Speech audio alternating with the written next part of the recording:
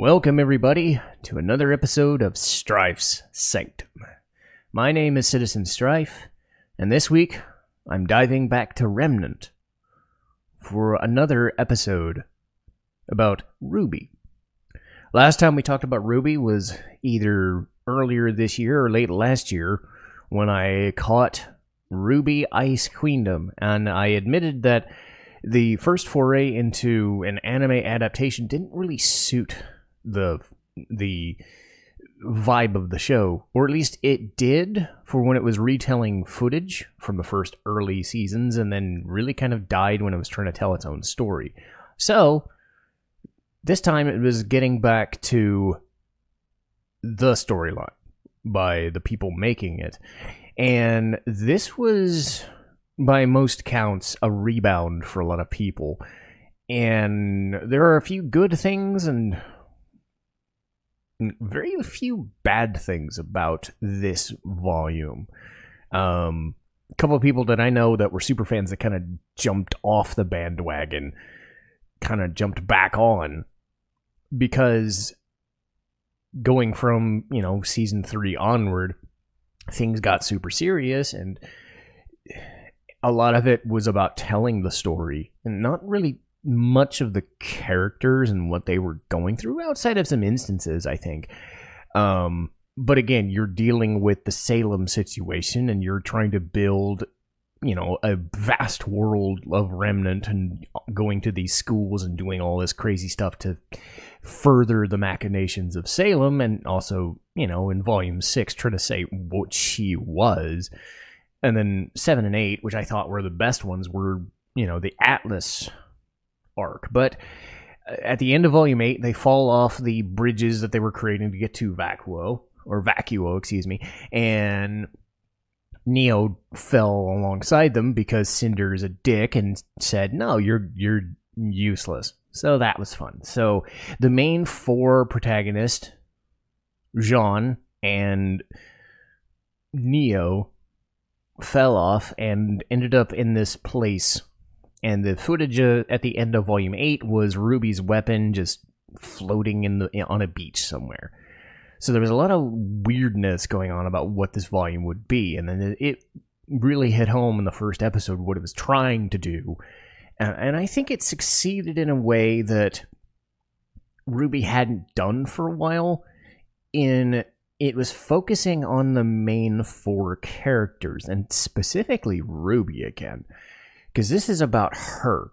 One of the main issues I've had with RWBY since, the first couple of seasons is that the characters have rounded out so much that, after, say, Volume 4, Volume 5, once they got separated and then returned back to normal, they kind of, became everything. They weren't specific characters anymore. You got a lot of stuff with Weiss and Atlas, obviously, but other than that, everybody was just kind of like, yeah, we're heroes, we're huntsmen and huntresses, and everybody has their own side stories that you need, but they weren't like, she's the happy-go-lucky one, she's the Yang, let's fight, that sort of thing.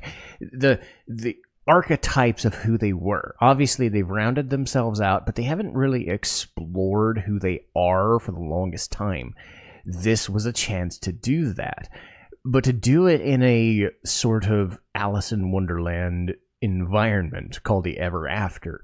So they get to go through different experiences and crazy stuff, and a lot of it is, Alice in Wonderland weird shit. But you get to see them interacting with this world, but also getting to interact with Neo on occasion, because Neo has her own motives, and she's still after RWBY, so that adds another layer to it. A lot of it has to do with RWBY's uncertainty about everything that she's doing, because she's seen Atlas fall. She's seen the other 2 cities fall. She's just knowing that, what can she do? Is she going to fall to nothing? Is she just going to give up? And then you have the other characters trying to, stop her from feeling bad, but then she just lashes out at them. Then you have Jean, who got there before them, because time doesn't really mean anything in that world. So the idea is that he showed up early, became this like protector of this little village of things that could or could not protect themselves, and he just kind of went stir crazy and became something known as the Rusted Knight. It reminded me of like Raiden from Metal Gear Solid. He turned from like a kind of a not wussy but very like meandering and not just you know, how would I describe it? Not weak-willed, but also kind of squirrely. That's the best word I would put. Squirrely sounding dude, because that's what Jean's whole entire thing is. And even in the later volumes, there's only so much Jean can do. He's better, but they weren't like flipping the badass switch. This was the time they flipped the badass switch because they had the opportunity to do so. And at least for this volume, he, you know, and the voice actor just said, yeah, we're going full bore into this and we're going to try it. And it's not even that he went badass. It's that he looks different. He feels different. He went older. He's just like sort of nuts somewhat, but he goes stir crazy about being a protector because that's what he knows. That's what he's trying to find his way. And again, a lot of it has to be finding their own way in things. Weiss kind of fits into the background of this. There's not a lot that she adds.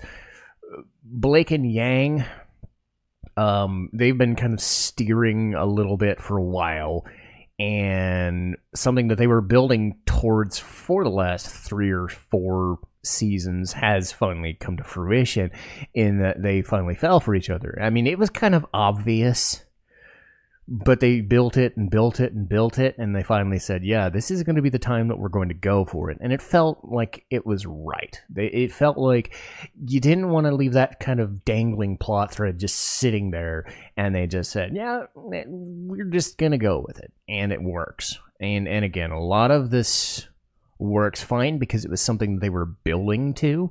They make a big enough deal about it, and actually it leads into Ruby's character arc, because she lashes out at them for finding their own solace when she has none of herself, because she is thinking like she let everybody down, and now a lot of people are either dead or stuck.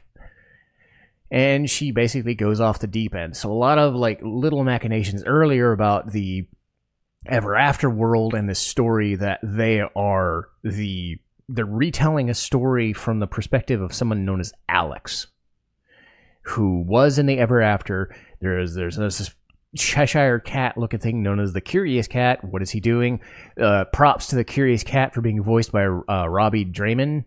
I forget how he pronounces it, but basically a catchy from Persona 5. I was like, perfect casting. You're going to get a guy who just is smarmy, is effectual, and just mischievous, and just a dick the entire time. Yeah, he's got the proper voice for that sort of thing, and it was perfect. They also got Lucy Christian to be this like little nice rat, legitimately this talking rat that follows him around, known as Lil. That was great, because I haven't heard Lucy's voice in tons of stuff, because I think she went to Sentai Filmworks, and I don't really follow them as much as I used to. But she's in stuff like Funimation, you know, Full Metal Alchemist and Elfen Lied and all that stuff. So I haven't heard her in forever. So it was a neat touch. So again, Rooster Teeth knows what it's doing. It works with good actors and knows what it's doing. Anyway, but this Curious Cat's following them around, showing them how to do things, and little variances on how the Alice in the Wonderland trick work, figuring out Jean's mechanics midway through the season and what he's going through and dealing with his annoyances. Later on, we start seeing these budding situations about Neo fucking around with these super powerful beings like Jabberwocks and making them subservient or just scared shitless. Because again, she is kind of nuts, and it's very late in the season where Ruby's starting to get really antsy about what's going on with her and starting to feel self-doubt. The best the best episode of the season by far, and again, Neo is the best character in this franchise. Don't let anybody tell you different. Neo's great. she gets an episode to herself, and she gets to use that against RWBY, which is perfect because she's had that issue with RWBY killing Roman Torchwick since Volume 2, and you knew something was going to come to a head eventually, and what they do is really cool. They have her post manifestations of previous characters. They bring back some of the voice actors. They even get Billy Kametz in one of his last roles before he passed away to take over as Torchwick. So they had Kametz, who was originally going to play Torchwick in Queendom before he suffered from cancer. They get the guy who replaced him, Christopher Waycamp, who I've talked about in other shows. So they actually kind of go back and forth. It's one of those weird things where you hear him and then you hear a different voice, and then you hear him and you hear a different voice, because through those manifestations, Neo's messing with her the entire time. She's wanting her to get poisoned. So the idea is RWBY is alone with all of these people giving her self-doubt. It's like the mysterious Spider-Man kind of thing, where it's just messing with you the entire time through different voices and different manifestations. Look at the pain you've caused all of these people every single volume. Think of what you've done to me. You fought and killed me, or you killed somebody that was close to me. And it was very effective, and she messes with her and then realizes, was this worth it? Neo ends up realizing, was this worth it? She just sits there, and of course there's an ambulance coming by. I'm trying to record at 5:30 in the morning. Can I not have these things happen? Anyway, but yes. So Neo goes through this emotional situation where she got what she wanted, and it didn't really help, because the idea was she got her revenge in some sort of way. RWBY was taken out, but did that solve her problem? Did what Neo got really feel worth it? And it just felt like she had nothing left to do now that her main anger and resentment and guilt and annoyance is gone. What now? And the cat comes in and says, I got you. I'll just use you. Because his entire thing for the whatever was trying to get out of this fucking hellhole wasteland of an Alice in Wonderland thing. So he tries to use Neo to beat up the party and run out into the real world. Another mechanic at play was using your self-doubt and trying to turn into a better person. So people who don't want to leave just yet kind of put themselves in stasis and then try to rebuild as a better person. So another character shows up, sort of like a blacksmith / fortune teller kind of lady entity, and says to RWBY, it's what you want to do, and you want what you're looking for. And then she picks up her own weapon and says, okay, I have what I have. There's only so much I can do. And the message is, having guilt and having problems and having all this is fine, but there's only so much that you can do. You still have to shoulder the burden and better yourself, with the time that you have left. Being scared is reasonable, but at some point you just have to take responsibility and do what you can. So RWBY escapes her weird mental prison that she was encased in and survives, and the Cheshire Cat gets blown to shit, and Neo is left not dead, thank God, because I don't think the fandom could handle it if they got rid of Neo. Trust me on this one. Neo is the most popular character by miles, and you're not getting rid of her without people saying, nope, fuck this, I don't give a shit. I mean, maybe the final season, but even then, I think Neo's going to be one of those situations you do this, it better be near the end, because fuck you. Anyway, so Neo is in stasis, and I get the feeling she'll be back in a season or two, which is fine, because Neo did a lot in what little time she had in the season, and they pushed her story forward. They didn't make movement in the storyline. They didn't make movement in the Salem stuff. They didn't make... Because this is a lot like Volume 6 and Volume 4, where they're kind of just going to the place to set up more characters to do the thing. But this was done in a different way. They weren't traveling to Vacuo. They were traveling in amongst themselves, trying to better themselves. And like I said, I think Weiss kind of stayed where she's going to stay.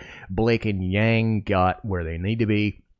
You know, they covered that story arc, and now they're officially a couple, which is a neat touch. RWBY got some sort of closure that she needed, because again, she's been kind of in this like lurch of responsibility versus guilt over everything she's done, and they didn't focus on anybody else.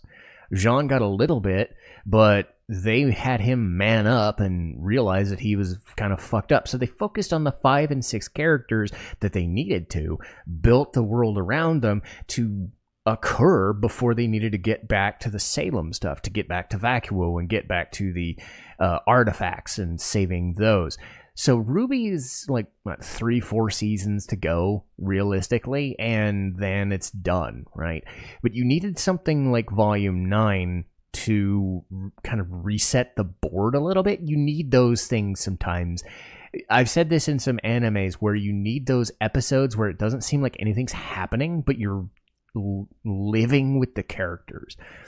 The best way I would describe this is if you're going into this blind, you're resetting the deck for the characters and giving them something. You still need all of the old stuff to inform you about what's going on here, but you're not forcing plot and world building that's going to affect everything else too fast.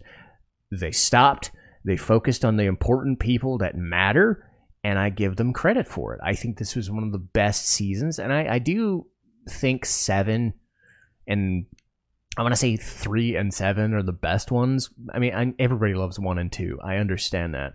But when you're trying to tell an overarching story and you're going years at a time, trying to finish a story in a way that's going to be 15 years eventually at this point, you do need some points to stop and reflect, and that's really what this is about. It's stopping and reflecting about your place in the world and what you're doing, and seeing if you need to change or to steel your resolve against everybody who says that you should.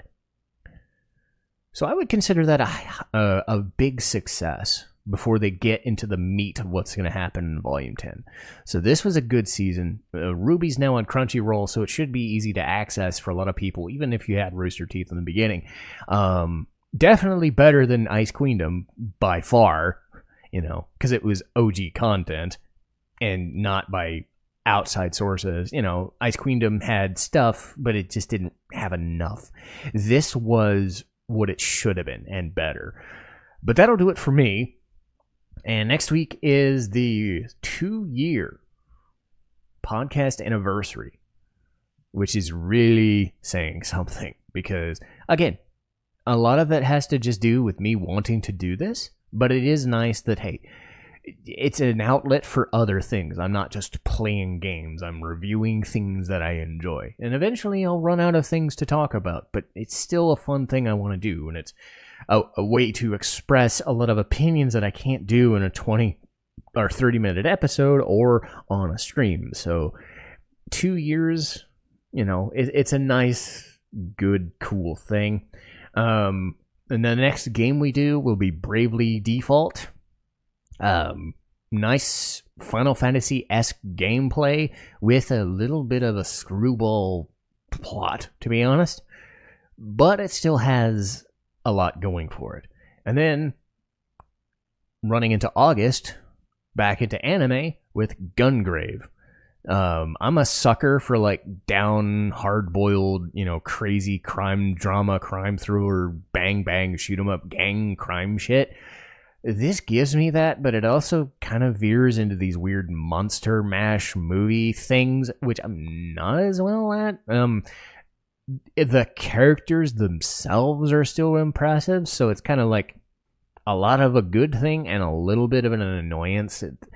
midway through the show, and I will have to, dial that in when I talk about it. I rewatched it about a month ago, and it still holds up really well for something that was 20 some years at this point. But I'll get to that when I get to that. But for now, I'll see you guys next time. Citizen Strife, signing off.